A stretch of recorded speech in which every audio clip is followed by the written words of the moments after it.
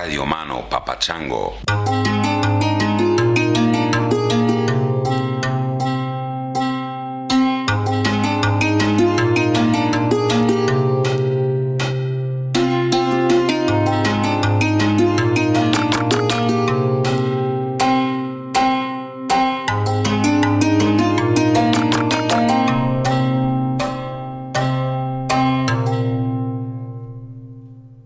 Welcome to another edition of Tangentially Speaking, y'all.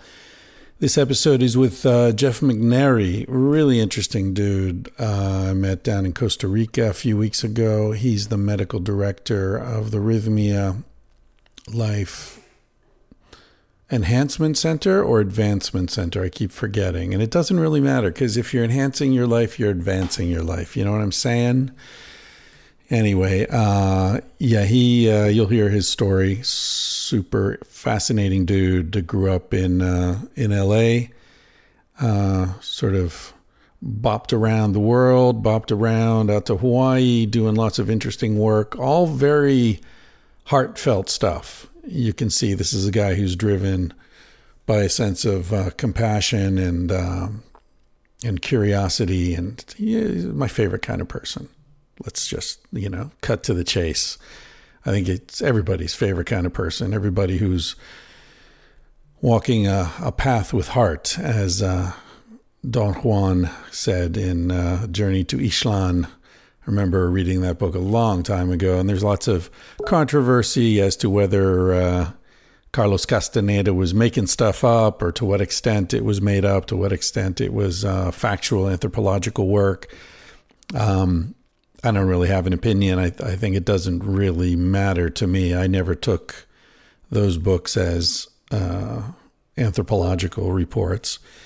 If you don't know what I'm talking about, Carlos Castaneda was a huge best-selling author in the late 60s, very mysterious guy. Nobody really knew who he was, although my friend Stanley met him. And he wrote a series of books. I think Journey to Ixtlan was the third, and that was my personal favorite. But somewhere in there, the main character, Don Juan, who's a shaman in northern Mexico. By the way, sorry for that sound. That's my computer, not yours. Don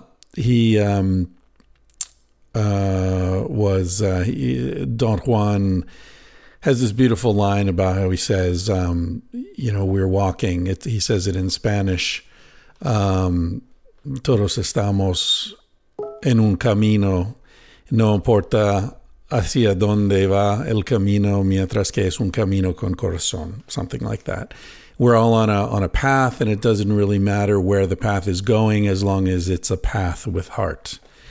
And Jeff McNairy is certainly on a path with heart, and I'm going to be uncharacteristically brief this week. How about that? I'm not going to say much more. I'm not going to rant. I'm not going to rave. I'm just going to go right into this episode with Jeff McNairy. I want to thank everybody who supports this podcast, this handcrafted, homemade garage band podcast through patreon.com. And also, I haven't mentioned it in a while because of the legal technicalities, but I do appreciate all of you who use my Amazon affiliate link at my webpage, chrisryanphd.com.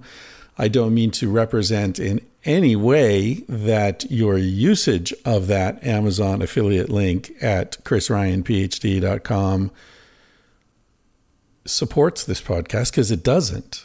It doesn't. That would be against the bylaws of the Amazon company, which now rules the planet. So I don't want to in any way run afoul of those laws.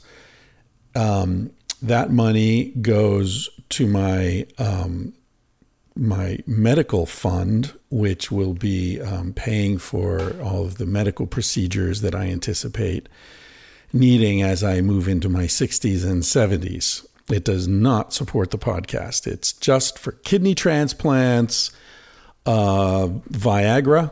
I guess I'm gonna have to have some Viagra at some point if I'm lucky enough to have opportunities to need Viagra. So yeah, that's for the Viagra fund. purely for the Viagra fund. Yeah, I'm going to play you out with a cover, one of my favorite Hendrix covers. This is Angelique Kidjo, who is from Benin, I think, somewhere in West Africa, I think Benin, and her take on Voodoo Child. Hope you enjoy this episode. Thanks for all your support and for listening and telling your friends and your iTunes reviews and all that good shit. Take care.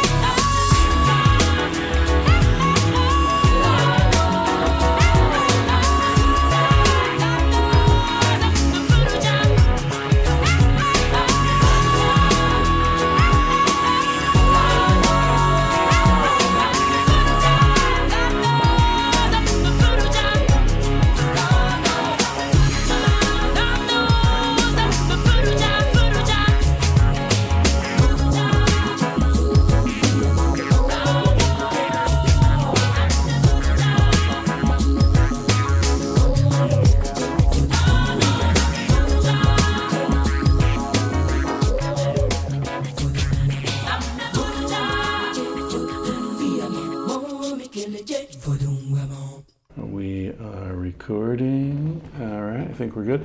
What's your last name? McNairy. McNairy. All right, cool. All right, I'm here with Jeff McNairy.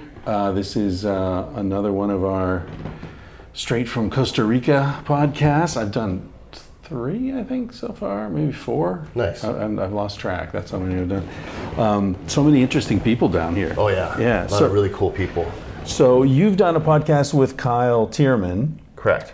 Which Kyle sent me. I haven't listened to it yet, so I'm coming into this kind of blind, but I know who you are. Are you the medical director, psychological director? I'm the chief medical officer. Chief so I kinda, CMO. Big title, right? Yeah. Basically, I just do a little bit of everything. I oversee the facility. Right. Okay. And so the facility we're talking about, for those of you who haven't heard other episodes that I've recorded down here at Rhythmia, this is the world's only medically licensed ayahuasca treatment center. They call it a life enhancement center. Yeah. So it's not just ayahuasca. There's massage. I just came from a mud bath, which is why those of you who are Patreon supporters can see me sweating like a fucking pig right now, because I came from the hot water without going to the cold water, because I was like, oh shit, it's 3:20, I gotta go.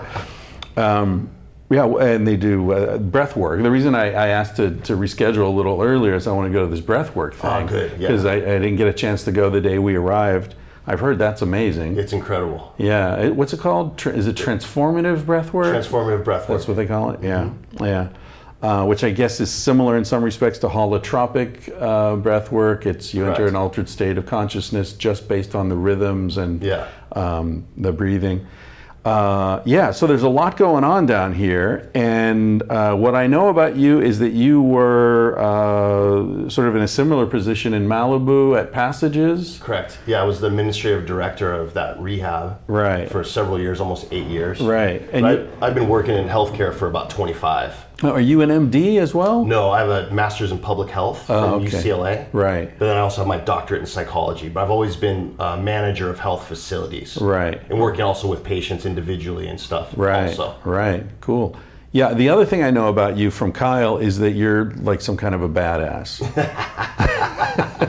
Kyle might think so, but I used to be, I guess you could say. A former, once a badass, always a badass. Retired badass. Retired, yeah. I use that energy now to like help push healthcare forward in a good way. So I channeled my badassness. Right? Your badassery, right. So you just mentioned we were talking Spanish. You grew up in where, East LA or where? Northeast LA, South Pasadena, Highland Park, El Sereno, that zone of LA, where it's predominantly Latino. I grew up with a very Latin culture in my family. My dad's fluent, my brothers are fluent. My family was very involved with a lot of the community stuff going on in there, still are. And so I learned Spanish as a kid. I always heard it, but I also learned it when I lived in Chile for a couple years. And I just, I've always kept it up. It's just been a part of, living in LA, you learn Spanish basically if you're aware. Yeah. If you're not a lazy ass rich person in Malibu. Exactly. And even then it's like, Maria, por favor, mas margaritas. Exactly. Yeah. So I'm thinking this transition from growing. So what did your parents do? What kind of? My dad was actually a marine biologist. Oh, no shit. Yeah, he's an oceanographer. So really? Yeah. So we had a really big family, and you can't make a whole lot of money like studying fish. Right. Like shiner perch don't really pay the bills too well. But did he work for the state or university? No, he was in private companies most of the time. Yeah, just kind of doing wastewater treatment stuff and making sure the environment was good in the ocean. And he went to Humboldt State for his graduate degree. Wow. So I just grew up like loving the ocean, surfing my whole life. I paddled outrigger canoes for many years. My family has the Marina Del Rey Outrigger Canoe Club in LA. So it's connected with Oahu and Hawaii, and the Kahanamoku family is a big part of my family. We're all kind of intermarried. Really? Yeah. So I've been racing outrigger canoes forever. I actually was just back in LA for the home race. It's the 50-year Kahanamoku Classic, and I raced. It was cool. Yeah. So I'm still involved. How long's the race? There's 2 races. There's a short course for us older guys, retired badasses. So like maybe 10 miles, and that's we that's open water, right? Open water, yeah. And then there's a longer race, about 20 something miles, 15 to 20 miles for the younger guys who are training every day. I just haven't been training. How many guys in a canoe? 6. And it's not like a bosun. It's not like the college, the Oxford shit. You're all working. Yeah, we're all working. Right. The steersman in the back is also paddling. So it's really hardcore. It's what King Kamehameha conquered all the islands with, was these outrigger war canoes. Yeah. So it's really cool. And the outrigger is to give you stability in the swells and all that. Correct. Yeah. So you don't flip it over. Right. Even though it does happen, Really? Yeah, it still does. And we race from Molokai to Oahu every year, which is like almost 50 miles. Really? That's a crazy race. Man, that must be wild to be out in the open ocean and something like that. Oh, it's incredible. I mean, you're so connected to the water. Yeah. It's a big spiritual kind of vibe too. Yeah. A lot of mana, Hawaiian mana in the What is mana? Like mana is like spiritual mojo. Energy. Mojo, yeah. exactly. Yeah. Yeah, that's an interesting thing. I've always wanted to cross an ocean in a container ship or something, And I've actually recently learned about a company where you can do that still. Back in the day when I was traveling a lot, there were people who were doing it, but it was at the very end when the insurance companies were shutting it down. Yeah. And so I missed it. The deadline kind of came when I was farting around doing something else. But I mean, the thing is. And the reason I want to do it is just to have a sense of how big the Earth is, because flying to Hawaii, whatever, you watch a movie, take a dump, but I mean, it would be even better, I think, just to be on the ocean, out of sight of land, in a canoe. Holy fuck, that must be so wild. I used to look at it like it was the way I would reset my life, because it's like you're totally out of your body and you're just completely connected to the ocean and the other paddlers in the canoe. Right. But it just kind of does something spiritually too. Right. It's really cool. And after that I would have all right, good, I'm ready to go, I'm ready to work now, I'll get back to the mainland and I can do my thing. And then eventually it comes around October time, when the race is, I'm kind of like nervous, I'm okay, ready, here we go again. So I reset myself every year. It's what I used to do. An annual, like a touchdown. Or I have a friend who's a spelunker, and he sort of described the experience that way. Like when he gets down and he's alone and he turns off his lights and it's like, here I am again, Yeah. a little older, shit's happened, but there's like this moment of reassessment and like, okay, where am I in life? Which is kind of what people are doing here, I think. It's real similar, like I had all this energy as a kid, and I was in these environments, on the street and also with friends and just people around me that were pretty high risk. There's a lot of gangs and stuff, and you hear gunshots every night when you're a kid. It kind of does something to you. So why were you living in that neighborhood if your dad was sort of semi-professional? And we had 7 kids in the family, and we just didn't have a lot of money. Right. And back then when they bought the house in the early 70s, it wasn't like expensive. Like now it's pretty high end over there. Yeah. Like that zone is getting pricey, but right. So it was like a nice spot. You could kind of buy a pad and you could raise a family, and it was community oriented. So it was cool in a lot of respects. I mean, I loved it, and I still do love the area. My parents still live there. Oh, really? Same house? Same house. No shit. Same house. And now it's totally different. Like it's safe. It's kind of yuppied out. Yeah. But it's still whatever. It's nice. But all that energy that has a kid to kind of survive, I just was able to luckily channel it into some positive things with school. And basically the message was, if you don't study hard and get out of this, then you're kind of doomed, was the vibe. And all my buddies, not all of them, but a lot of them, you were either in jail or they got shot and killed or they got hooked on drugs. And there was a couple of my buddies that did really well and went to school and did great, but they really had to fight for it, and I was kind of in that group. Kind of caught in an undertow. Yeah. So my brothers and I, we rallied. My dad was a big influence for us of good, and my mom too, of course, and we just pushed forward and got into schools and all did graduate work, and now we're doing with the same energy of the street. Yeah. We're doing stuff that's helpful and to people. Right. Yeah, fuck, that's great. And were you into martial arts? Yeah, I've been training martial arts for a long time. I started off with Krav Maga, of all things. Israeli. And I was just learning to fight like in a way that was effective. That's what Krav is. Right. And I was getting my butt kicked by brown and black belt guys. So I was like, well, what can I do to kind of improve myself? They're like, you got to do other martial arts. You got to do jiu-jitsu. You got to do boxing. You got to do Muay Thai. So I'm like, all right. These are the guys in Krav Maga recommending that you round it out with other skills. That's interesting. So I started to do that. I started training those other martial arts. Right. Then I could kind of hang a little bit better with those higher level belts and fight a little bit better. And that was a great outlet too. And it's real positive. Martial arts are so zen. Yeah. People think it's just, fighting and bloody and kind of brutal. And it is that. But it's also very cleansing and centering. Yeah. That's what it was for me, at least. And humbling. absolutely humbling. So I still train now in jiu-jitsu a lot. I do that down here in Costa Rica at a Gracie gym. Oh. So I get to keep that part up, so it's nice. Yeah, I went out drinking with Henzo Gracie one night. Oh, no way. Yeah. That must have been interesting. Yeah, it was fun. We had a good time. It was fun. I'm buddies with Joe Rogan. You know he is, and he's tight with those guys. Yeah. And then I was I was in Portland, and a buddy of mine who trains in the Gracie gym up there. There was going to be a UFC fight on that night, and Henzo was in town doing a workshop or something.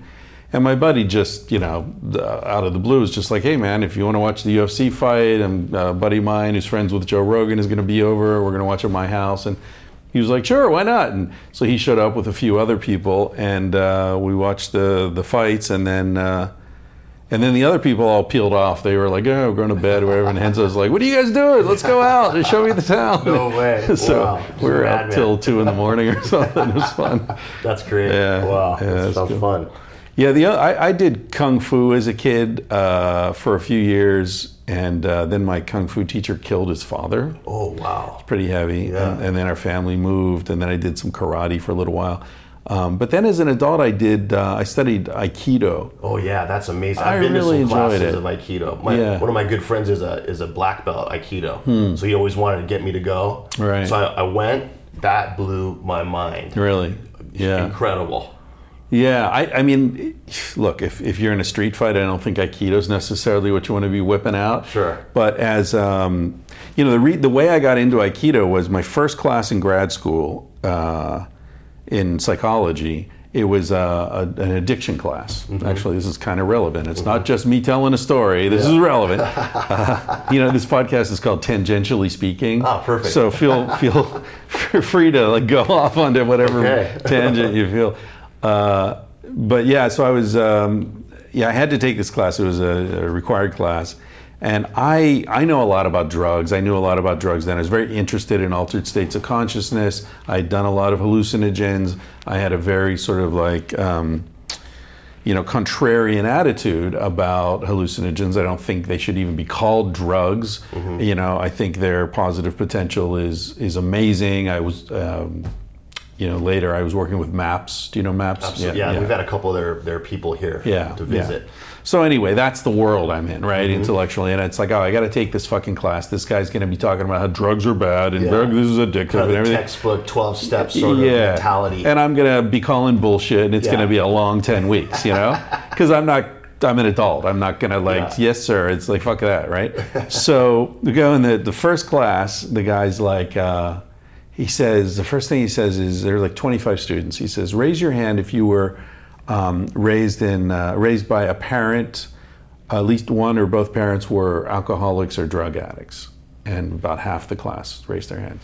He said, okay, now the rest of you raise your hand if you were raised in a family that you would say was severely dysfunctional.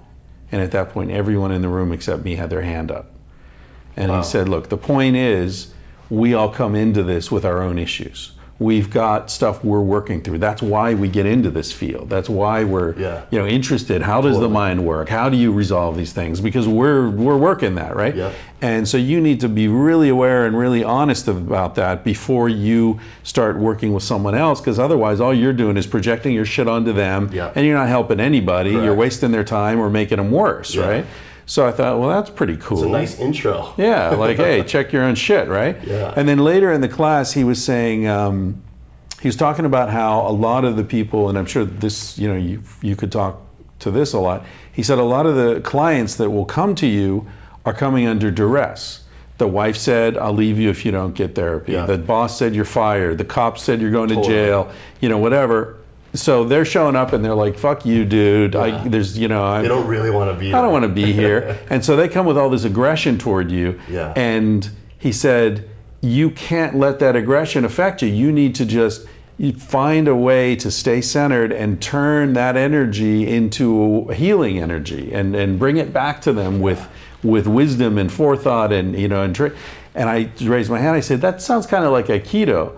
And he said, talk to me after class. Yeah, that's a good point. Talk to me. Nice. So I went up after class and he said, listen, I didn't really want to take up class time with this, but I've been studying Aikido for 20 years. Wow. And I've learned more about psychology from Aikido than from Harvard or Yale or wherever the hell he went.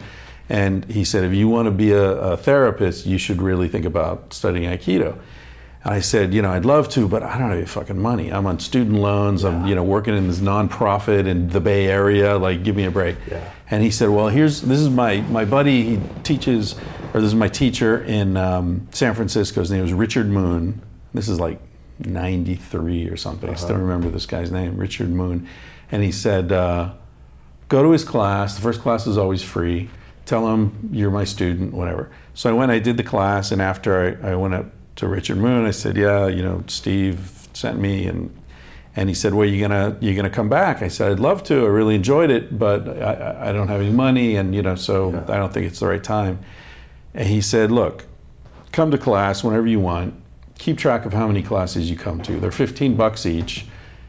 Someday when you have money, send me a check. And if I'm dead or you can't find me, use that money to help somebody. Wow, that's awesome. Huh. Yeah. Wow. And I'm like, and then later, yeah. and then later I realized that's Aikido. It's not about winning. It's about finding a way that things work, Wow, that's great. So I studied with him, and then I studied with other people. Anyway, that's like so interesting, because the way I viewed addiction was really similar. I mean, like the people that I worked with in the field, like all my patients, right? They were incredible people. They were just so beat down from the families they were from, or the community, or whatever, and they had so much emotional ability. And it was just stunted because their abilities that were really strong and powerful, they weren't really valued in the system they were in. Right. They were just kind of like, negated by the families or whoever.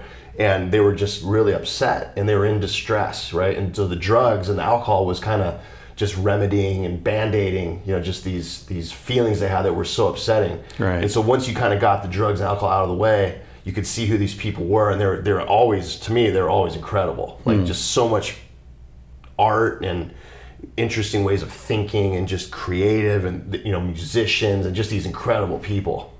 Yeah, there's almost a sense that, like, if you're really suffering, it's because you're sensitive.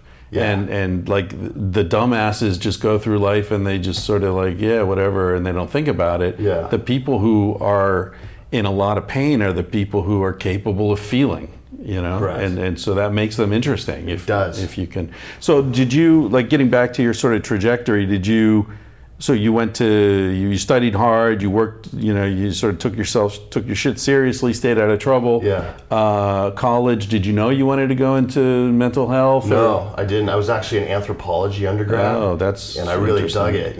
I actually got into Berkeley for a PhD in medical anthropology. Yeah. Oh, that's interesting. And it was crazy because I didn't expect to get in like right out of undergrad, because I didn't have any research background. I just had like an interesting sort of like approach to things, because I was doing Latin American studies. And oh, is that why you went to Chile? Yeah, I was studying down there, and also kind of like doing volunteer work in Santiago. Yeah. Oh, nice. And so what happened is that when I got into Berkeley, I said, I really want to study for like a year, do some research, and defer my admissions for a year, and I'll just move back to Westwood, to LA, and I'll do some medical anthropology research with this person called, her name's Dr. Carol Browner. She's like the top medical anthropologist like in the world. She has tons of research papers. I feel like I know her name. You might have, because she has tons of publications. So I just said, hey, can I just for free work with you? Yeah. And do some research? And she's like, yeah, absolutely, because I was fluent in Spanish. Right.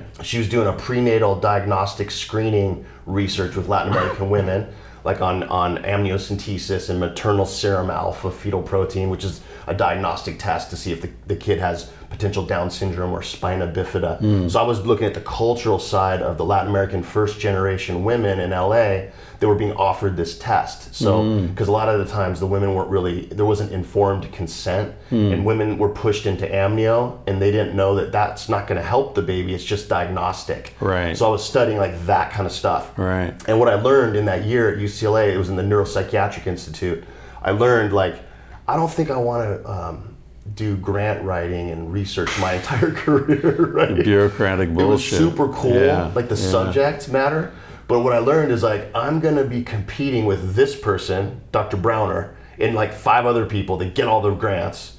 And I'm a kid. And maybe when I'm, 60, I'll be at the top of my field. But by that time, like, I just want to chill and surf by that time, right? So I told her, I'm not really down to like go up to Berkeley and do 8 years of this and really not be happy. She said, why don't you go into the UCLA School of Public Health? Because that's more hands-on and more practical, and I can see you have that sort of drive. So I was like, cool. So I applied, I got in. I kept working with her, which was nice, through my graduate program.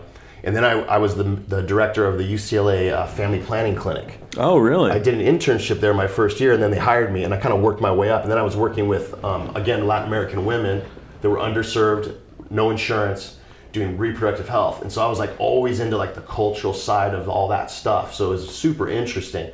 And I saw that there's a lot of, there's obviously cultural issues involved in reproduction, right, and in birth control, and in all the stuff that comes with that. Right. Latin American women have usually more conservative, kind of Catholic views, Catholics, right? Yeah, the women, at least that we were seeing. Yeah. So I really was stoked on like all like what was going into reproductive health for these women, and it was interesting because I was the only male staff, Yeah. It was kind of rare. Yeah. Like I was really into this stuff. The guy's like, what's up with this guy? Right? Like all the women were kind of like, what's up with this dude's weird, right? But I was cool with them. They got it eventually. No gynecological exams, right? Correct, right. I was just doing the research and hanging out with them. Right. But so what I saw was there was a huge group of women that were coming to us that had developmental disabilities. That were Down syndrome, cerebral palsy, all these different things. And these women were coming to us with their parents or with their sisters, and they were developmentally disabled, and they needed to get some reproductive health. Yeah. And they were terrified. Yeah. Because getting a pelvic exam, if you have Down syndrome and you're 17 years old, is terrifying. Sure. And so there wasn't any, I started doing research in LA, and I said, is there any places that kind of target this population? There wasn't. So I'm like, you know what, I'm going to write a grant to specifically target women with these disabilities so we can provide education and do outreach and have a really sensitive program at UCLA where we can kind of like help walk them through it in a nice way. Don't just funnel them into the normal, exactly. The other thing. Exactly. So I got funded, which was amazing. Several $1 million in a year, and that was incredible. Was this from UCLA? Or? No, it was a federal grant. Oh, nice. Yeah, so UCLA was stoked. Yeah, because the money goes through them. This random dude, like, I was just a kid. I think I was 25 years old. All right. And I worked with other people in my staff, and we wrote this grant, and I was like, we'll see, and we got funded. So that was the first program that really targeted women with developmental disabilities to get reproductive health. So what I saw right there was, I love the counseling and the psychological component of healthcare. Right. That was kind of like a turning point for me. Right. And then I said, you know what? I got to become a doctor, a medical doctor. Because if I don't have like that degree, it's going to be like kind of rough. I'm seeing that I'm managing all these doctors. They don't really respect me because I'm not a doctor. Yeah. I'm just a master's in public health. Right. I know what I'm doing, but still, So I applied to medical school. I actually went back to UCLA and did all the undergrad stuff, like as an older student. Right. And I was like getting good grades and applying and studying for the MCAT, And then the whole time though, working at this OBGYN clinic. And I was seeing like the struggles that these doctors had with the insurance and with just the system of healthcare was like tying their hands. And it was funny because all these OBGYNs would pull me aside because I got to know them over the years. They're like, dude, don't do this. If you want to have any sort of sanity in your life, don't become an OBGYN and don't become a doctor. I thought that was so interesting. That's crazy, yeah. And I've read that's actually true widely in America, that most doctors would not recommend that their kids become doctors. Totally. Yeah. And I was like, really? The first time I heard it, I was kind of like, yeah, whatever. You're just tired, right? Because of these long shifts. Yeah. But I kept hearing it over and over. And I said, you know what? You might be right about that. So I applied to med school. I got in, and then I was like, I'm out. I didn't go. I got in, I'm out. Yeah. And my wife was you just want to see if you could get in? My first wife was kind of like, I'm going to kill you. I married a doctor to be. She's like, I'm going to kill you. Really? She was cool. But we said, all right, let's do something different. So her career was taken off in she was actually working for Diesel Jeans, of all things. Oh, right. She was a regional director. She had a job offer on Oahu So I'm like, let's go. I'm out of here. Let's bounce on LA. Let's go to Hawaii. Because she grew up on So how old were you? I was like, in that time, I was about 27, 28. 27. So you bust your ass. You do all this pre-med stuff, all the bio and the chemistry and all that shit, all the statistical shit, all that boring motherfucker. Yeah. And then you get into med school. Yeah. And you're like, yeah, never mind. I'm going to Hawaii. That's right. And then I get to Hawaii. That was the bit. Was that scary? You know what? I was so sick of it by that time. It was great for me, but it was a little scary. Like, yes, because as far as career-wise, like, what am I gonna do? Because you've been like preparing for this thing, and you get there, and then you're like, it's like you climb the mountain, and within 15 feet of the summit, you're like, yeah, no, maybe another mountain, and you jump off and like paraglide somewhere else. Everybody was my friends and family were kind of like, what are you doing, man? I was just like, dude, there's no way I'm gonna survive in this industry emotionally, because I'm gonna kill myself. I'm so upset about how this is going. I was stressed out. And I wasn't even a doctor. I was just stressed studying and running this clinic. The thing is that I had that insight that I was running a facility. Right. So that was key, because I wasn't like the rest of my cohorts. You've seen the culture. I'd seen it. You know, I've been involved in it. Yeah. So I went to Hawaii, and I didn't have a job. I was just kind of cruising, but I had a lot of buddies from there, you know, outrigger and surfing and stuff. And a wife who's making money. She's making money, right? So I was just chilling. But my good friend, Guy Kaniho, who's Hawaiian, obviously, and he worked for this place called the Institute for Family Enrichment. And it was a private agency that was contracted with the Department of Health. And what they did is the Department of Health would get this block grant money from the feds, and they would distribute it out to the public schools in Hawaii.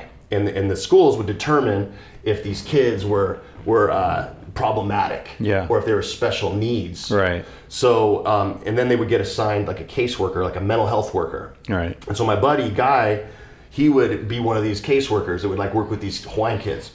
So he's like, hey, bro, we got a job for you, cuz. I'm like, okay. What is it, right? And he told me, I was like, hey, dude, that's right up my alley. Because, like, I'm a punk myself. Like, I came from I was a bad kid or whatever, right? Yeah. And I love all these, the Hawaiian culture is awesome. So, like, I'll do it. Yeah. So I got hired. And just on a master's of public health, you could still do this kind of work. Right. And I was under the supervision of a PhD.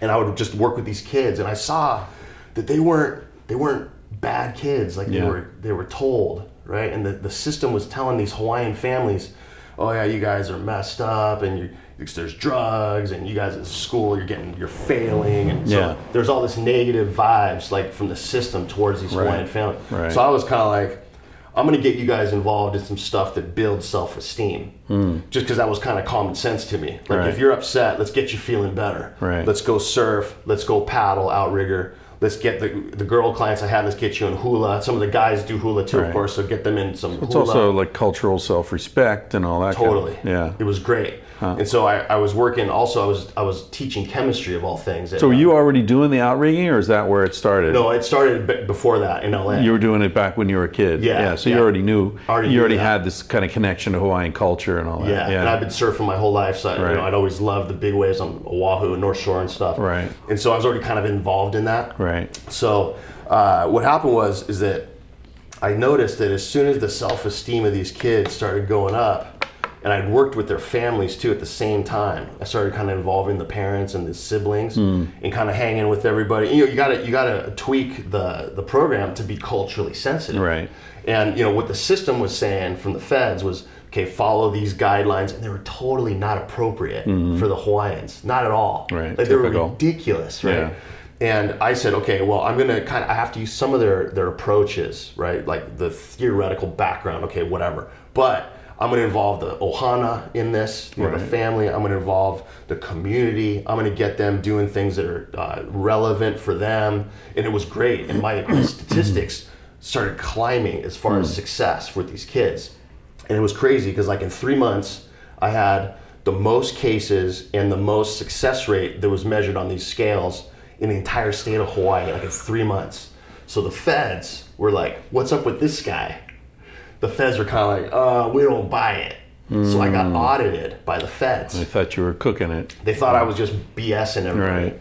So my agency knew I wasn't, because I was involved with them. The Department of Health was stoked because these kids were not going to juvie anymore. They were getting off their drugs. They were passing their urine tests. Things were looking good. So we had the data. Right. But the feds just didn't believe it. So they came down to Hawaii and they audited all my charts, every single one. And they said, we don't see any discrepancies. Dude, this guy, what the hell? So the feds said, we want you, Jeff McNairy, to help us write the laws and the federal allocation of the money and change it to be more appropriate.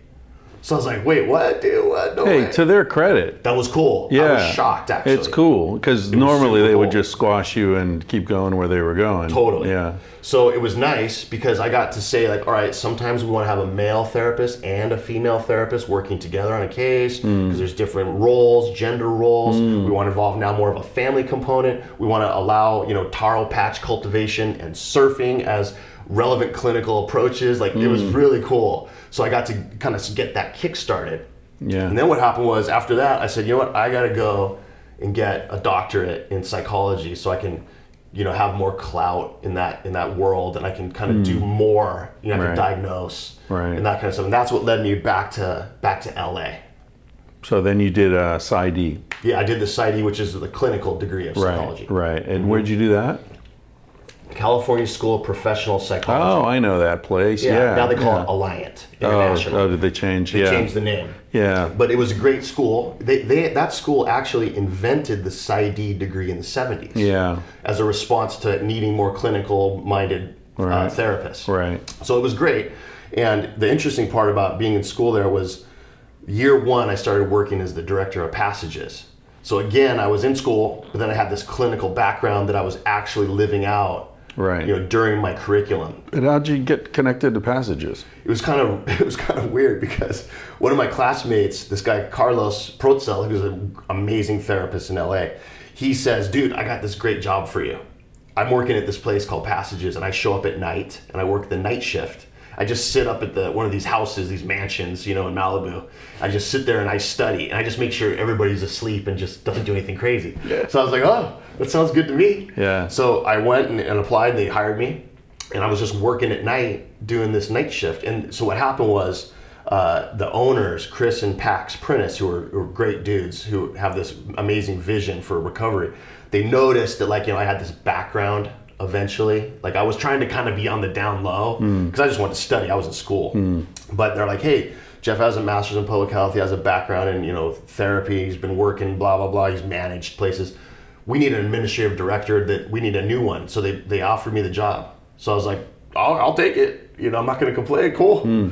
So year one, I was the director of this place. That's a lot of work, though. It was crazy. Plus grad school? Plus grad school. It was pretty nuts. It was pretty nuts. You were still with the same woman at that Nope, point? we got divorced. You left her in Hawaii?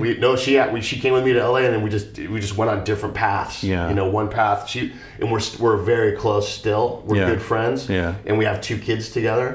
So that's awesome. So you had kids during all that time? Yeah. In Hawaii? Really? Yeah. Oh, man. Yeah. So I had a son and a daughter. You're busy, too. No doubt, man. I don't sleep much. Oh, man. I don't know how people do this shit. I got no kids. I got no job. I have no time. It's the way, what happens is, there's never a good time, they say, right, to have kids or get married or do that thing, right? But once it happens, you make it happen. I have a brand new daughter right now. It's 2 weeks old. Yeah, I saw a beautiful picture of you holding her. Yeah, thank you. So, it's my life has been interesting in that sense. There's always a ton going on. Yeah. But the key for me has been that I've loved every aspect of it. I've thoroughly enjoyed all the things I've done. Yeah. And so that makes it doable, I believe. There's a book. You ever heard of Paul Theroux, the writer? He has a book called My Secret History, which is his memoir when he went to Africa and he was in the Peace Corps. And it's a really good book. I don't love all his books because he's kind of a grumpy fuck in some of them.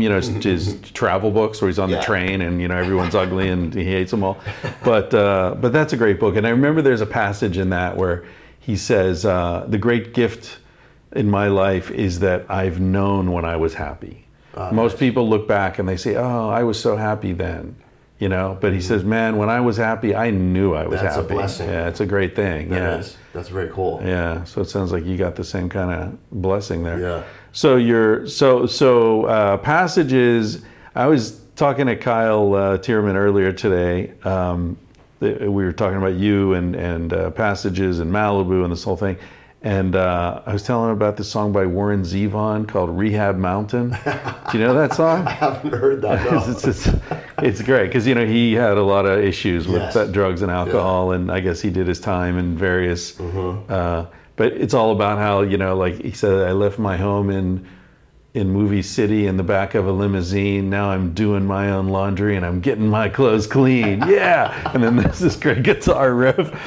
Me and Liz, I've been raking leaves with Liza. Me and Liz clean up the yard. So, I don't know if he was talking about Passages, but it sounds like it. So, he has his house job, right? Yeah. So you get like, I had a guy in the podcast recently who was an addiction specialist, and in LA, his name was Adi Jaffe. You'd probably like him. I know Dr. Jaffe. Do you know? Uh-huh. Yeah. I don't know him personally. I know who he is. Yeah, so he was like, your trajectory is different, but like he was selling drugs, he got busted, he was like on the wrong side, and then had a moment of clarity. And so, but like you, he's got the ability to talk to people because he knows where they're coming from. Totally. He's been there, It's a big part of it. Yeah. It was interesting because, at Passages, it was, I'd worked with low-income, underserved my whole career. Yeah, big change from Hawaiian, delinquents to... And also at UCLA with the uninsured Latin American women I was working with. Right? So suddenly you're uptown. So exactly. And I thought, this is going to be different. And what I found was the issues were actually generally the same. They hated their families. Yeah. They had no focus in their life. The biggest difference between the people I worked with before and the Passages clients was that there's no leverage with the Passages clients, because what are you going to do? Oh, we're going to take away your Rolls Royce? It's like there wasn't any sort of way to say like, okay, you're going to lose your family. Like, I don't care, I lost them anyway. Like, okay, we're going to cut your rent. Well, I don't care, I have a trust fund of 10 billion or whatever. Right. It's just there's no leverage. So that was actually a different challenge that I had with the higher end clients. So how did you deal with that? You just have to they have to find an internal reason, an internal motivation as to why they don't want to be doing this anymore. So that's a challenge, right? Because they have to go really internal, and they have to be like, okay, well, I'm not happy. I don't like my physical body, with drugs and alcohol. Spiritually, I'm spent. I'm at ground zero. So the key to the recovery method at Passages was there was all these modalities. That's the part I liked. Like, there was massage, there was acupuncture, there was spiritual counseling, there was meditation, there was all this cool stuff that at the other spots just didn't have the money for that. Sure. So it was like more bare bones. So this place was like all these, like we had 32 different modalities. Is it a closed facility or could they come and go? It's closed unless they've been there for like 30 days, then they can get a pass to go out for a couple hours. Right. But yeah, it's closed. Like, they can't split. I'll discharge them if they did. Right? So if they split, they just can't come back. Correct. Right. There was exceptions, of course, if something really gnarly went down, but usually that was what it meant. If they went AWOL, they were done. You know. So what I incorrectly thought, was that all these modalities would create a better outcome, that they would have better results, stay sober longer. But the statistics were the same as any place, which is really bad. Yeah, which is pretty low. 12 to 15%. Will stay sober after a year, right? After a 30-day inpatient stay. So I was like, what the heck's going on? Like, why are all these modalities not really doing anything? Why are the guys, that I worked with on Skid Row that are homeless having the same success as these, trust fund billionaires from Malibu, right? Like, what's going on? And I just realized it's because every approach in addiction that's like Western based is more about external change, like change your environment, change your friends. Maybe that's important, but if you don't change inside who you are, nothing's going to change. Right. You have to have the internal motivation to do it. And in a way that, I don't know if this is accurate or not, but I feel like a lot of the appeal of drugs for people is that we have an innate desire to try to change internally, and we change our consciousness as a way of looking for that. Ritual is another way of looking for that. A lot of people who use drugs, including heroin and drugs that are quite damaging, there's a ritual around it. There's a sense of community around it. They get together with their friends. They burn it in the spoon. They do this and they do that. And I feel like a lot of what people are looking for is actually healthy, but the only place to find it is in these unhealthy places. Totally.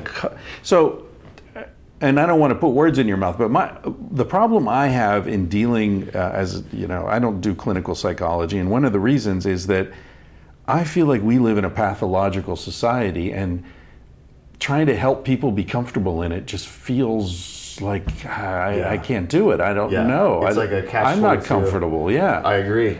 I totally agree. So how do you deal with that? So like you meet someone, like we said earlier, it's the sensitive people who are suffering, right?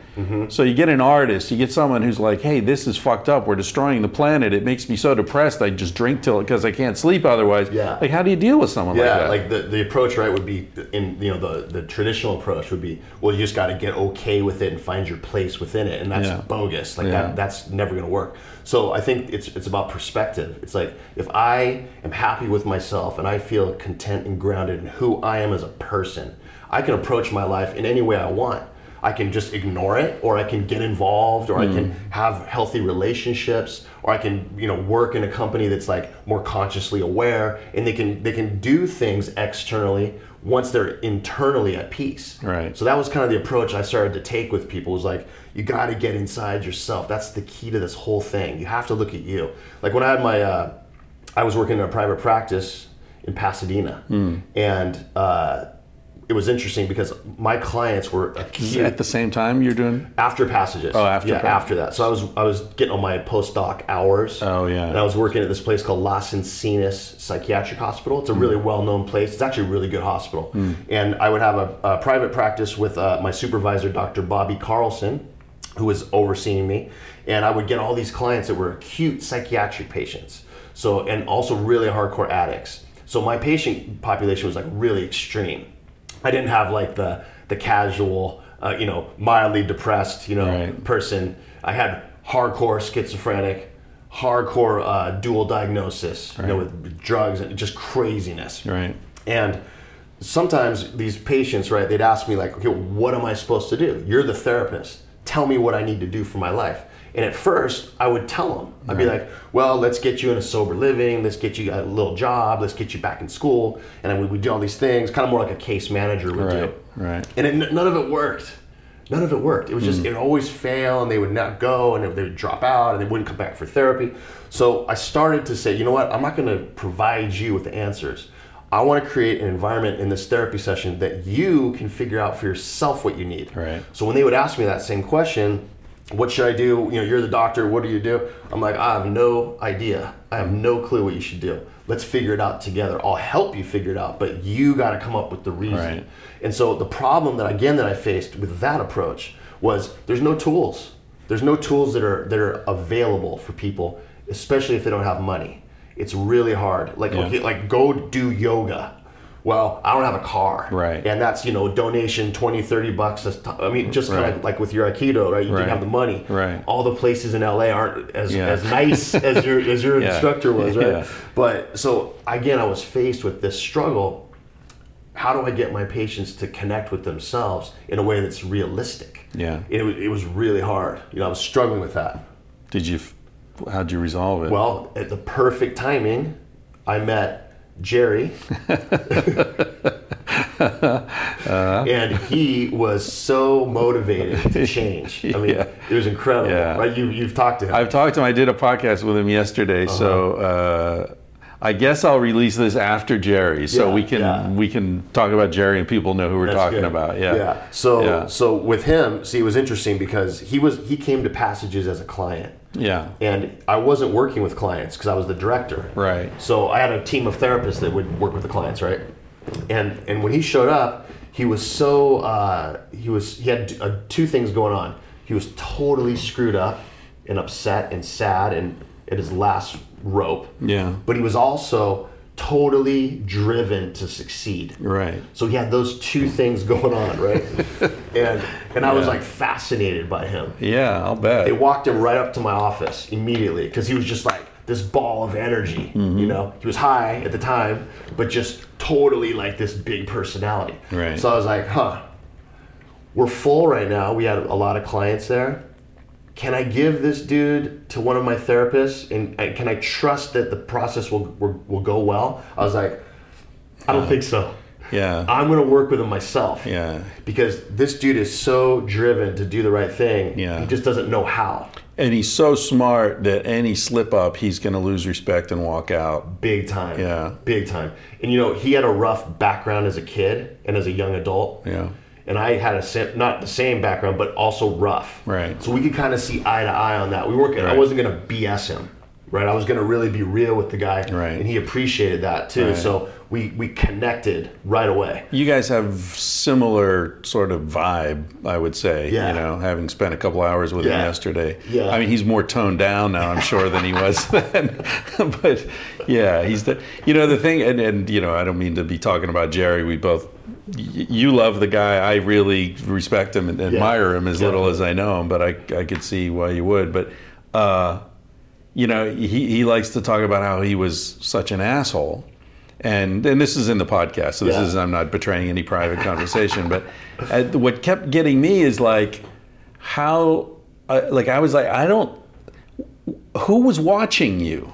Who is it that was like, dude, you're acting like such an asshole? Who is that? Yeah. Because there's this schism in him where I feel like even at his lowest point, there was a part of him that was watching it and going, hey, Jerry, come on, man. Yeah. You're better than this, right?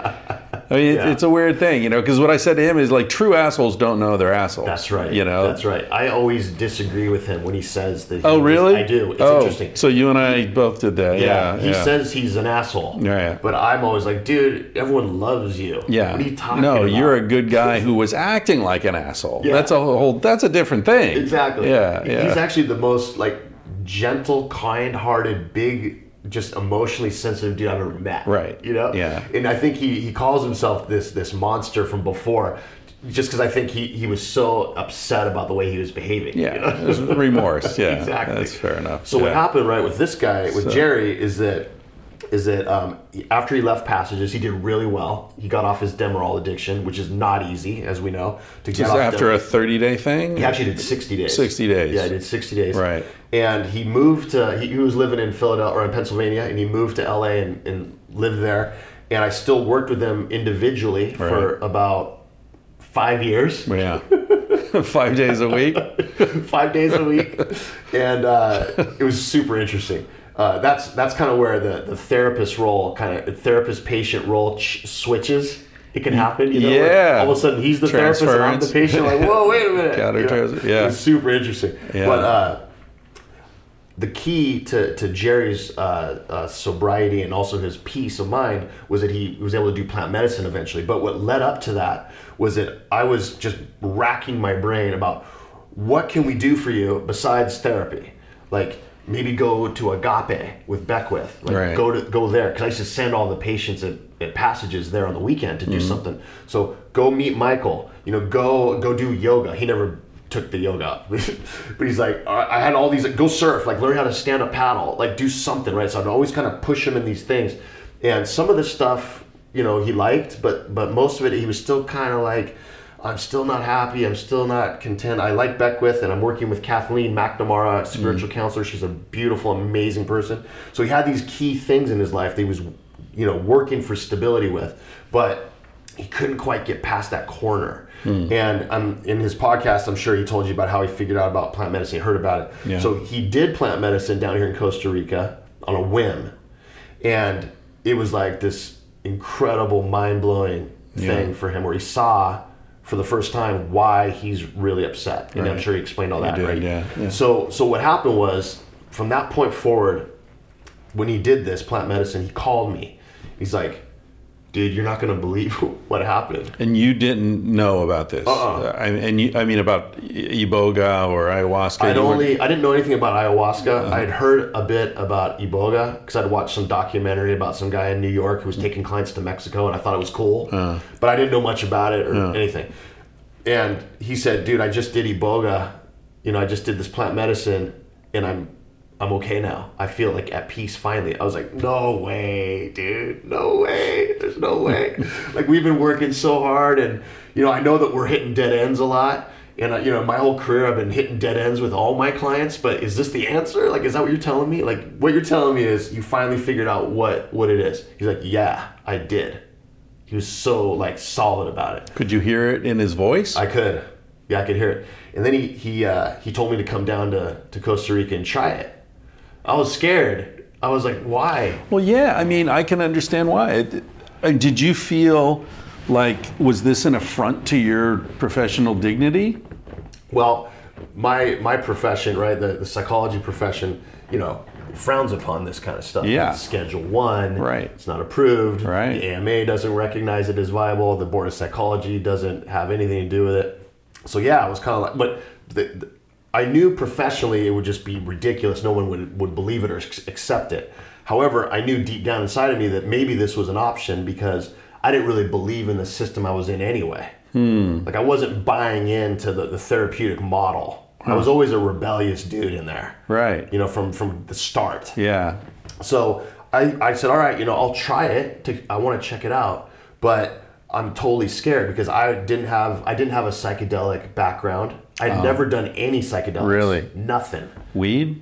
I'd smoked weed a little bit. Yeah. But barely. Did it freak you out, the weed? It didn't freak me out, but it just wasn't my thing. Right. Like, it wasn't something that I was kind of like... It wasn't like intense paranoia or anything? Nah, nothing like that. I mean, I saw the dig it. benefits in it for people, but Right. just wasn't my deal. Right. I didn't have an addiction history. I didn't have anything like that. And so I'm like, all right, I'll do it, And I came down to Costa Rica with him and his son and one of our other workers, Hamid, a guy in Malibu who's an amazing director of our Malibu office. We came down and did it, and I was like... You did the Iboga. Right, Jump off in the the start. fucking deep end. Holy Totally, shit, yeah. dude. We just went right for it, It was incredible, man, and I was super scared. Yeah. I was terrified up to the point, right? And I've done a lot of hallucinogens, and I'd be scared to do a Iboga, for sure. Yeah, it was intense. And what was it, like an 18-hour thing? Yeah, well, it lasted about 12 hours. 12 hours. But then I slept for 36 after that. Right. I slept 36 hours.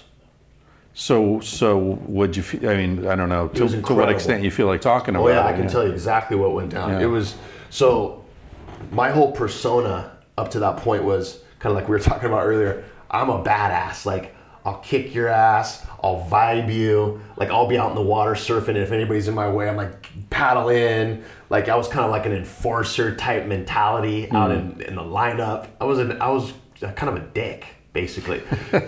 Here we go again. I was just, I would muscle But you people. must have been compassionate. And, I was. mean, you were a therapist, and you were working with these kids True. and these women. I had that side to me Yeah. that was loving. Yeah. I had that was my true self. But the way I viewed myself to me was different.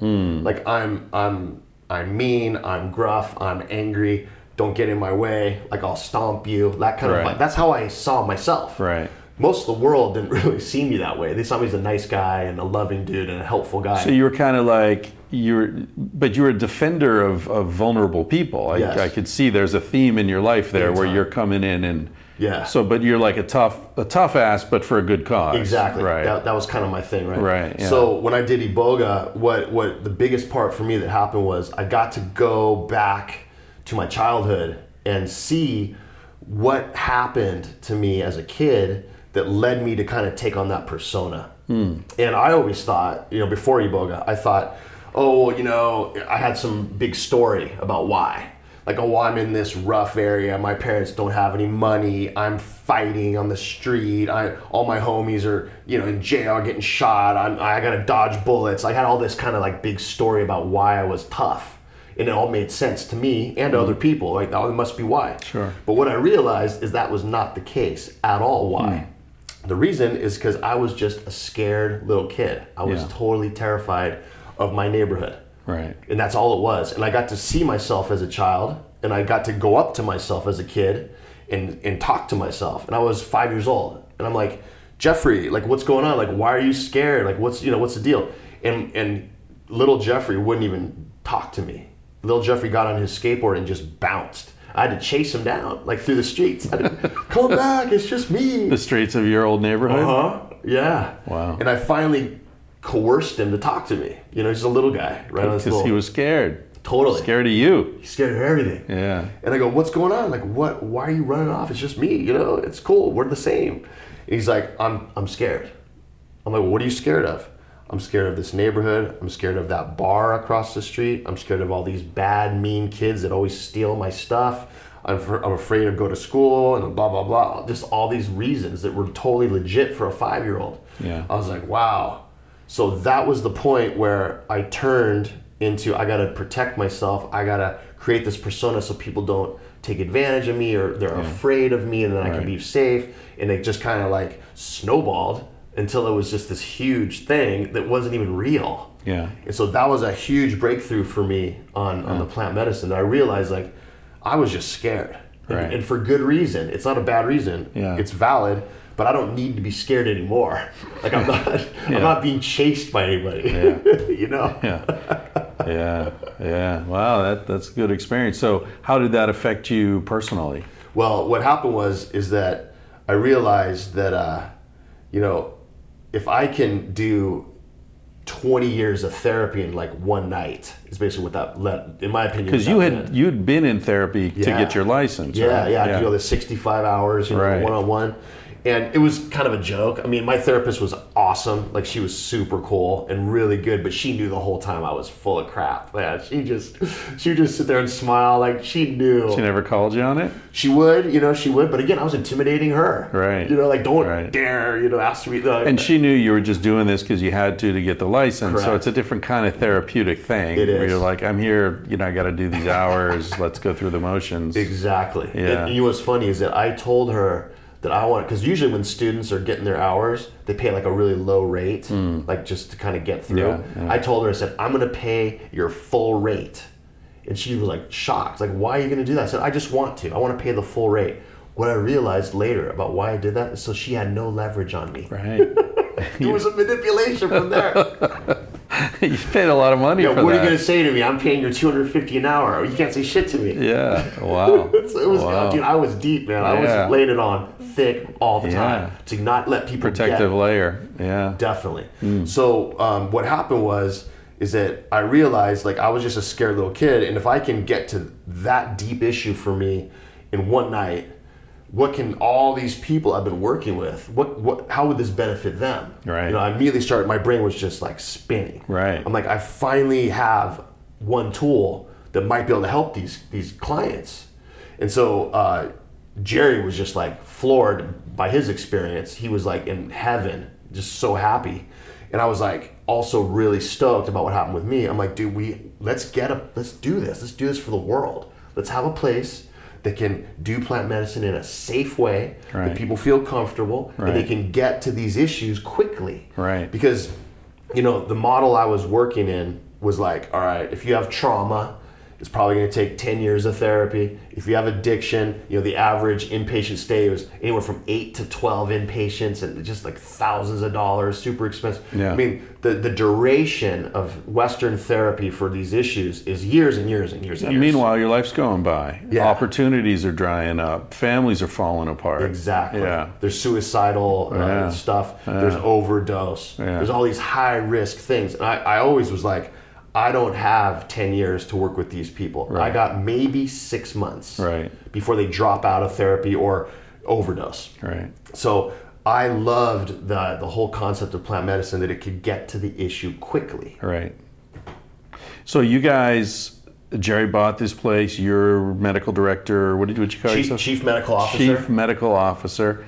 Now, when people come down here, do you have addiction treatment here? We do technically, yes, have addiction treatment, but we're not targeting specifically addicts all the time. Right. We do have addicts come once a month, though. We do have addicts come here. So do you have like a week for addicts, or is it just everybody's mixed together? What we try to do is we try to funnel them into sort of 1 week, but if there's enough clients for it, then we do other weeks too. But the goal is to treat people that have addiction, but also more so it's about people that don't have addiction, because the reason is because running an addiction facility completely is really hard. Right.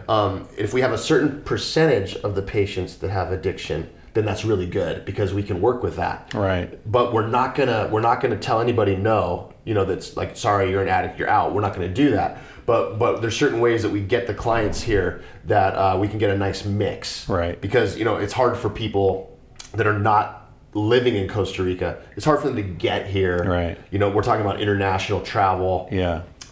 If they, in the States, when people would show up at passages from like, Kansas City, they'd be high, they'd have drugs, on them, and, they usually made it through, the ticket counter, or security. But if you try to do that in a foreign country, like the consequences are different thing, severe. Yeah. So the addicts we work with here at Rhythmia, they're not, I wouldn't call them as extreme, as the people that we dealt with at passages. Even though they might have that extreme. So they're more sort of self-directed and like more under control. A little bit more under control. I would love to eventually be able to treat all the addicts, hardcore heroin, meth, etc. With plant medicine. But again, with Iboga, we're not using Iboga here. Right. So with ayahuasca, there's a lot of meds and drugs that you can't be on when you're taking ayahuasca. Right. So it just right there eliminates most of the addicts. What's the flush out period like? For let's say it's heroin, you got to be off of it for 14 days. Oh, really? Yeah, and that's obviously really hard. Yeah. Same with Iboga though, no? Iboga, you can detox people with Iboga right away. You have to just have the knowledge on how to do it. Oh, really? Yeah. So like places in the world that treat addicts with Iboga, they're really skilled and they know how to do it, and they can ease them in. Usually they give them root bark as opposed to the total alkaloid, which is really strong. I see. They'll ease them into it with root bark. Are you familiar with the clinic in Tijuana? I'm not familiar with it, but I've heard about it, and I know people that have gone there, but I've never actually visited it myself. Yeah, if you ever want to, I can. That's hook you up. ibogaine. Yeah. So that's different than the Iboga. So what is the difference? The difference is Iboga has 13 alkaloids that are the active ingredients. Right. That's considered the full plant. Right. And that's the root bark that they scrape from the roots. Right. And they get it and they administer that to people. So that's the full plant. That's more of like psychospiritual stuff is in there. There's a component of addiction in there. There's a lot of different things it can do. It's the 13 alkaloids together. Ibogaine is one of those alkaloids, and it's the alkaloid that resets neurochemistry and opiate receptors and is used for addiction. Okay. And so they'll isolate out the ibogaine. Right. And that by itself is super, super strong. Right. And the place in Mexico and other places in the world, you have to be on basically life support. Right. And IVs and tons of respirators almost ready to go, and you're basically in a 3-day coma. Yeah. It's an incredible miracle that happens though with people that need that. Right. But it's not for people that are mildly addicted. It's for Right. people that are hardcore heroin Like addicts. last resort kind of Last thing. resort, like Yeah. showing up with tracks, marks, and gangrene and holes in their body, and that's not necessarily only the people that do ibogaine, Right. but that's kind of like the prototype, let's Yeah. say. So with Iboga, there's much more of a spiritual component to it, and there's much more of like a psychological awareness to it. So and it's milder, when you're taking the full plant. Right. Okay. Yeah, All right, I got you. So with ayahuasca that we're using here at Rhythmia, there's a lot of meds, like I was saying, and drugs that prevent the people from taking this particular plant medicine. So the people that have addiction that want to do plant medicine, they're better off doing Iboga than they are ayahuasca at first. Right. Yeah. Right. Okay.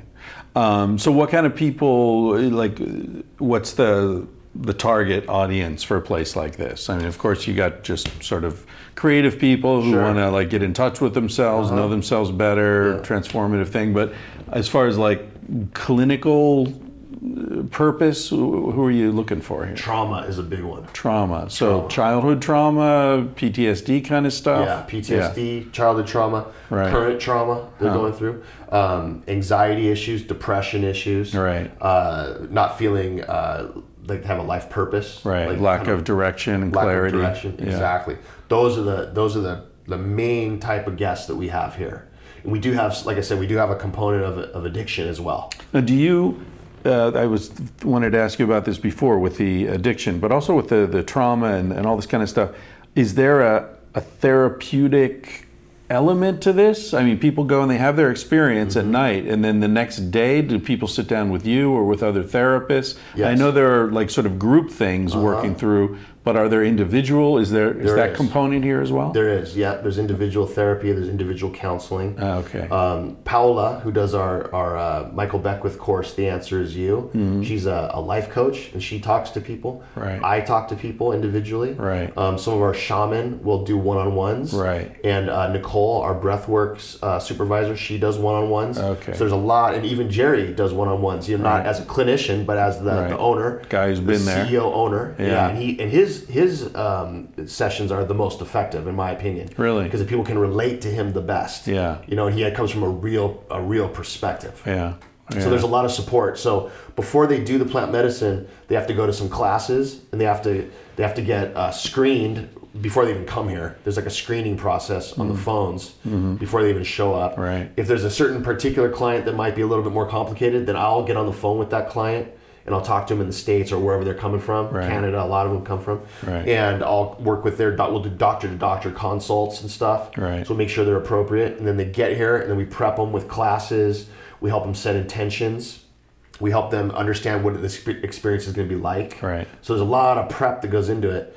Then they have their experiences with the plant medicine. And every day there's an integration group. And there's also the availability of one-on-ones. Right. And there's lectures. There's a lot of support here. Yeah. Big time. And it's a 1 week minimum. Yeah, you can't just fly in for a couple days. Correct. Right. And that's important because if somebody shows up for just like one ceremony and then leaves, there's no time to really figure out like how are they absorbing this experience. Right. It could be a little sketchy, and it might not be that effective. Yeah. Because if you don't have a context to the knowledge and information you got, it's going to be just confusion. Just evaporates. Yeah. Yeah. So it's important to have that 1 week minimum, so you get all the services we offer. And Rhythmia has been open a little over a year, right? Yeah, a little over a year. Yeah. Exactly. When we bought the place, when Jerry purchased Rhythmia, I moved here the next week. And I was here by myself for about a year and a couple months. And I was writing the license with the Ministry of Health and a couple of our consultants and attorneys. Right. And that's where my public health background really came into play. Right. So I wrote the program, and the protocols, Spanish, and the Spanish, yeah. absolutely. And it took me a while to do. We had to go back and forth with them. Right. And eventually they approved us to use plant medicine in a medicinally and therapeutically prescribed manner for people. Right. Right. Yeah, wow, so it's really cool. That's amazing that you guys got that through. No kidding. I know. Incredible. I pinch myself often. And he bought it before you got the approval, which is what's even crazier. I mean, I would have thought you get the approval, then you buy a place. You know what's interesting is that when him and I were doing plant medicine before we had the license, or before we even bought the place, we were asking questions, during our ceremonies, basically to yourself or to the medicine. So you did more Iboga? Yeah, a lot more, because all of our business questions that we asked were during those ceremonies. Right. And we got clear, concise, uniform answers on everything we should do to open this facility, how much to charge, which one to buy, who to hire. Really? Everything. The whole place is built on plant medicine answers that Jerry and I had. Incredible. It's crazy, right? And the crazy part about it is Jerry would be in his room. Oh, and you were shaman, separate. and I was in another And you're place. getting the same answers. Same No exact shit. answers. And they're detailed answers. They're not like yes, no's. Yeah. They're like, wait until June 15th to file this paper. Like that kind of stuff. It's wild, man. I know. It's hard to believe. It's hard to believe. But I witnessed it. I was a part of it. So it's the coolest thing. Yeah. So people ask us like, well, how did you guys even put this together? I'm like, you know what? Like, I don't really know. Just what we were told. It all came through us through the plant medicine. Yeah. That's incredible. Holy shit. Mm-hmm. So where you go from here? Well, what's going on now is that our program, Jerry is a mastermind of health business. He knows how to take a big concept and fine tune it into like a super efficient program. Mm-hmm. And so what we've been doing in the last year and a half is we started off with like ceremonies every night. and all these different classes and all these different things. And what we saw through our exit surveys and also our data that we were collecting on effectiveness is that, okay, that might not be so helpful, maybe not that. And so we've finally whittled it down to a certain protocol that we do. And it's ceremonies on certain nights, and then other nights it's breath work. And there's certain classes we offer and certain ones we don't. And we just got it to this really tight program. And now we're just trying to get better and better and better within that program. And we're training the staff all the time. I'm constantly helping them understand projection and transference and all that kind of stuff, because it's really important. The shaman are awesome. And a big part of like what we're trying to do here is keep the integrity of the spiritual side of the plant medicine, because the diehards, you know, like the people that are like totally into plant medicine for, you know, since the 60s or sooner than that, are you know, they're always afraid of like the corporate vibe that can come along with plant medicine. I don't blame them, because you know, it becomes a money making thing, and you know, you lose the spirit of it. So we've been set from the beginning that we don't want to lose that. We want to keep that as a really important part of what we do. So the shaman, Taita Juanito, Mitra, those guys are the shaman in charge of here. They are huge influencers into how we manage the facility. We take into consideration what they tell us big time, because it's really important. Yeah, you know, I said to Jerry yesterday, and that, you know, say it to you as well, that I really respect the way you guys found the sweet spot between having reverence for what you're doing and a sort of spiritual respect for what's going on here, without going off into namaste, you know, patchouli bullshit. That stuff makes me crazy. Well, you know, I mean, I think it turns a lot of people off, you know, because like there is a spiritual element to this, and it's important, and there's a sincerity and a beauty and a depth and all that. But you don't want to start telling people how to interpret those things, you know, and people start telling me Jesus loves me and I want to slap them, you know. It's like, what the fuck do you know about what Jesus and I are doing, you know? So, but then it's not the other side either. It's not like cold clinical, you know, this is a molecule that interacts with your neurochemistry in a way. That's that would turn people off too. It's so you found the spot, and so far you guys are right on it. It's really nice. That's been, like, I told Jerry, I asked him, like, before we even had any clients there, I said, what do you think our number one challenge is going to be here? I had an idea, right? He's like, merging business with spirituality. It's going to be the number one challenge. I'm like, yes, it will. Because there's laws, there's ethics, there's all these policies, rules, and regs that we're following with the Ministry of Health that we're totally on track with and doing great in. And then there's this other stuff that's like this esoteric, like unidentifiable, like spiritual realm that is happening every day here. And how do we manage that in a way that still allows it to be what it is, but doesn't get outside the bounds of like the law?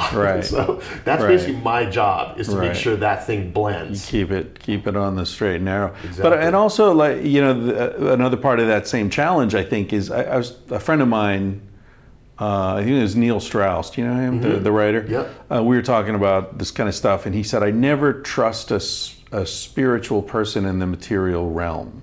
And I was like, what do you mean? He's like somebody who charges money to talk about religion, and I don't trust him. It's a business, you know? You know, I get where he's coming from, but you know, here you guys are, you're doing this thing, you have to charge money, it has to be a self-sustaining enterprise. And ideally even an enterprise that's making some money that could then be used to maybe open another one. And you know, because if you believe that what's going on here is worth happening, then you want it to spread. You know? And Jerry believes 100% as well as I do that, you know, the way he went about getting his peace and happiness is a really great way for other people to maybe try it as well. So that's a huge part of like why we exist, is because if Jerry, again, his words, if he can get happy and be content with the crazy life that he had, anybody can. And I believe that. And so all the modalities we have here are basically what Jerry did himself as a client when he was in treatment, about what he can do to get peaceful and calm and have happiness in his life and good relationships. So that's what's driving this place. It's not money. We're actually, we've never even made a profit. Yeah, to date. He told me the burn rate. It's a lot of money. Yeah. And but what's funny is that we couldn't be happier. You know what? I didn't mention this to Jerry yesterday, but I love the fact that this place is the foundation, the financial foundation of it comes from plastic surgery. Isn't that great? I know, right? People, he made all those millions of dollars, facilitating people trying to change themselves on the surface. That's right. And now all that money's gone to this place. You want to change yourself? Forget about the surface. Let's go deep. That's right. It's really interesting. Yeah, there's a nice symmetry to it. Definitely. Yeah. Do you know William Blake? You ever heard of him? Yes. The writer. Yep. He said the palace of wisdom lies at the end of the road of excess.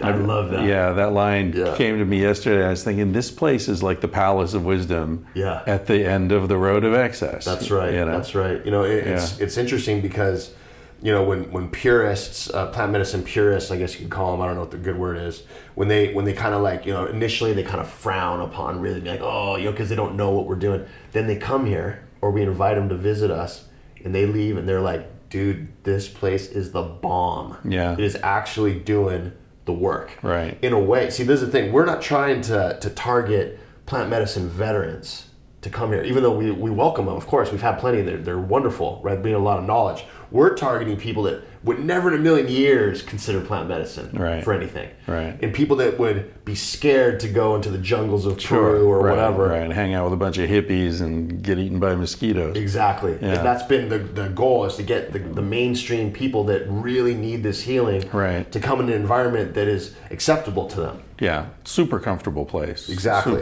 Super relaxing, clean, wonderful. Yeah. Look, it sounds like I'm doing a commercial for you guys, but my audience knows I don't even have commercials myself. I don't. Yeah. This podcast is funded by donations. Nice. Because I fucking hate commercials. Yeah, totally. But when I see something that's working and doing really important stuff, I'm happy to help spread the word. Thank you. I'm really glad to appreciate it. To be part of this. We're glad you came, because it's nice for you to come and see what this is about. Yeah, definitely. The thing is, you can feel the vibe when you're here. Right. Like you can't hide the vibe that goes on. Yeah. The real intent of us and of this place. And it's wonderful. It's magical. And I have to say, one of the things I always look at is, you want to see if somebody's an asshole or not, look at his kids, look at his dog, That's look at the sort of quiet people around, right? Yeah. The people who work here, they're really nice people. They are. They're happy. I guess they're getting paid well. They seem to be respected. Yeah. There's a feeling like they're happy to be involved in this as well. Totally. So that's a cool thing. And the Costa Rican staff are just amazing. Yeah, well, that's what I'm talking about. I'm saying the nurses and the people at the front desk they're and the so cool. Yeah, they're good people. And they're happy. Whoever's in charge of personnel is doing a good job. Yeah, and these are just these people are just awe-inspiring. The people that work here. Incredible. Yeah. Hey, I could talk to you forever, man, but I've got this breath thing I want to do at 5:30. You should do that. I want to check that out. So love it. Thanks so much for your time, man. No problem. Thank you. I'm really glad to have met you. Thank you. It's been great. Thank you for hanging out. If you'd like to support the podcast and are financially able, go to patreon.com and search for Tangentially Speaking. You enter your credit card, tell them you want to give me $1, $5, $20, $30, $50, $200, and then they'll just automatically ding your credit card and you don't have to think about it again. If you don't have the money to do that, that's fine. Don't worry about it. Tell your friends about the podcast, write a review on iTunes, or just enjoy the podcast. It doesn't matter. I want to thank Basin and Range for that intro music. The song's called Bright Side of the Sun. And you can check them out at basinandrangeband.com. If you want to talk about the podcast, you can go to Reddit, where there are a few thousand people chatting about the podcast. I drop in and answer questions, post photos, whatever. Pretty cool community there. Another forum where you can meet fellow listeners to this podcast is at tspeaking.boardhost.com.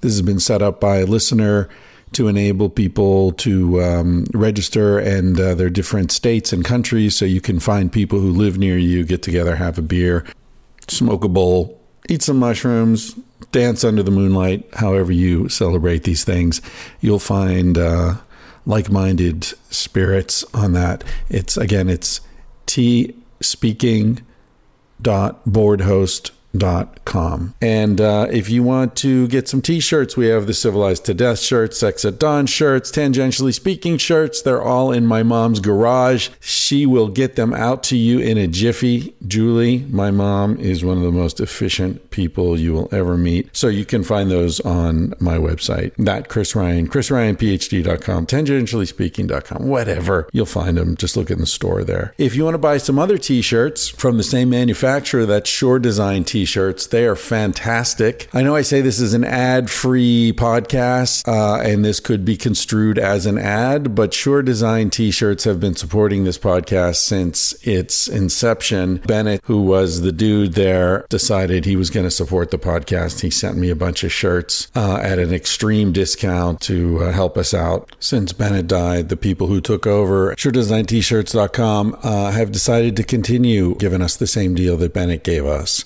So be sure to use the discount code CTD, as in Civilized to Death, when you order anything from them, and you'll get 20% off your entire order.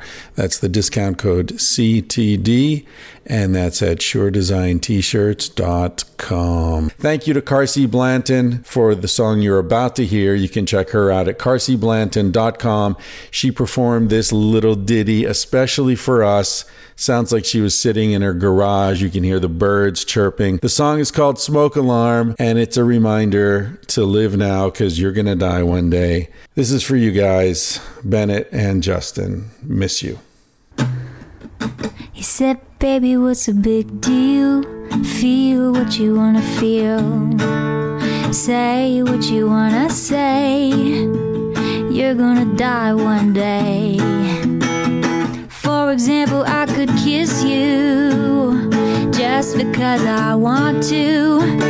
What's the difference if you turn away? I'm gonna die one day. Why do you waste your time thinking about your reputation? Trying to meet an expectation, wondering what they're gonna say. When everyone you've ever known is headed for a headstone. I don't wanna give the end away, but we're gonna die one day. Your body is an animal, doesn't ask for much. A little music and a soft touch. Why don't you let it out to play? Your heart is in a birdcage, singing in your chest. You wanna shut it up but give it a rest. You're gonna die one day. Why do we waste our time thinking about a reputation? Running from a confrontation, wondering what we ought to say. When everyone we've ever known is headed for a headstone. I don't want to give the end away, but we're gonna die one day. We're gonna die one day. We're gonna die one day. So baby, what's a big deal? If you wanna be free, say what you wanna feel. Spend the night with me. I'm gonna take you up in my arms. And if we must go down, we'll go singing to the smoke alarms. We'll dance into the ground.